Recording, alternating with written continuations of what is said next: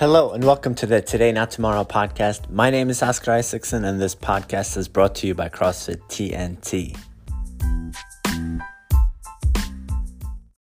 Today in the Daily Mail you will see two different workouts.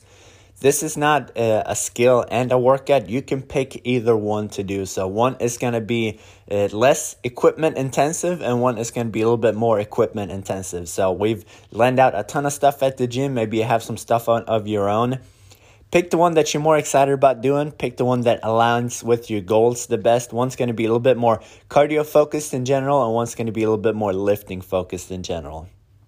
You are not supposed to do both of them. They're not going to match up perfectly. Like I said, it's not a skill and a workout. So if you hop back and forth between A and B on each day, that's up to you.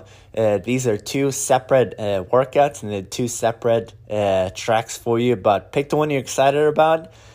You can still change these up a little bit to scale them if you need to.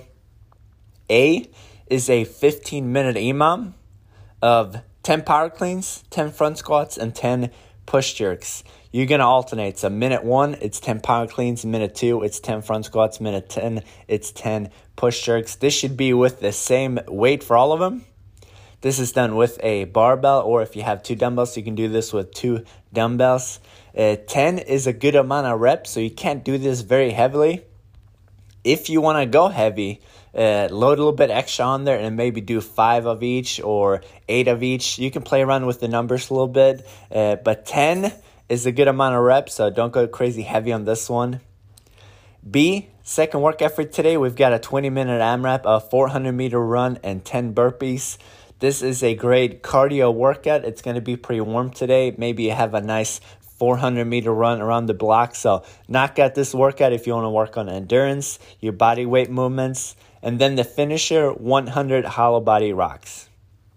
Break this up a little bit, maybe 4 sets of 25. If you need to lift that knee up and reach forward, you can do that too. This doesn't have to be with both feet in front of you and the arms up overhead.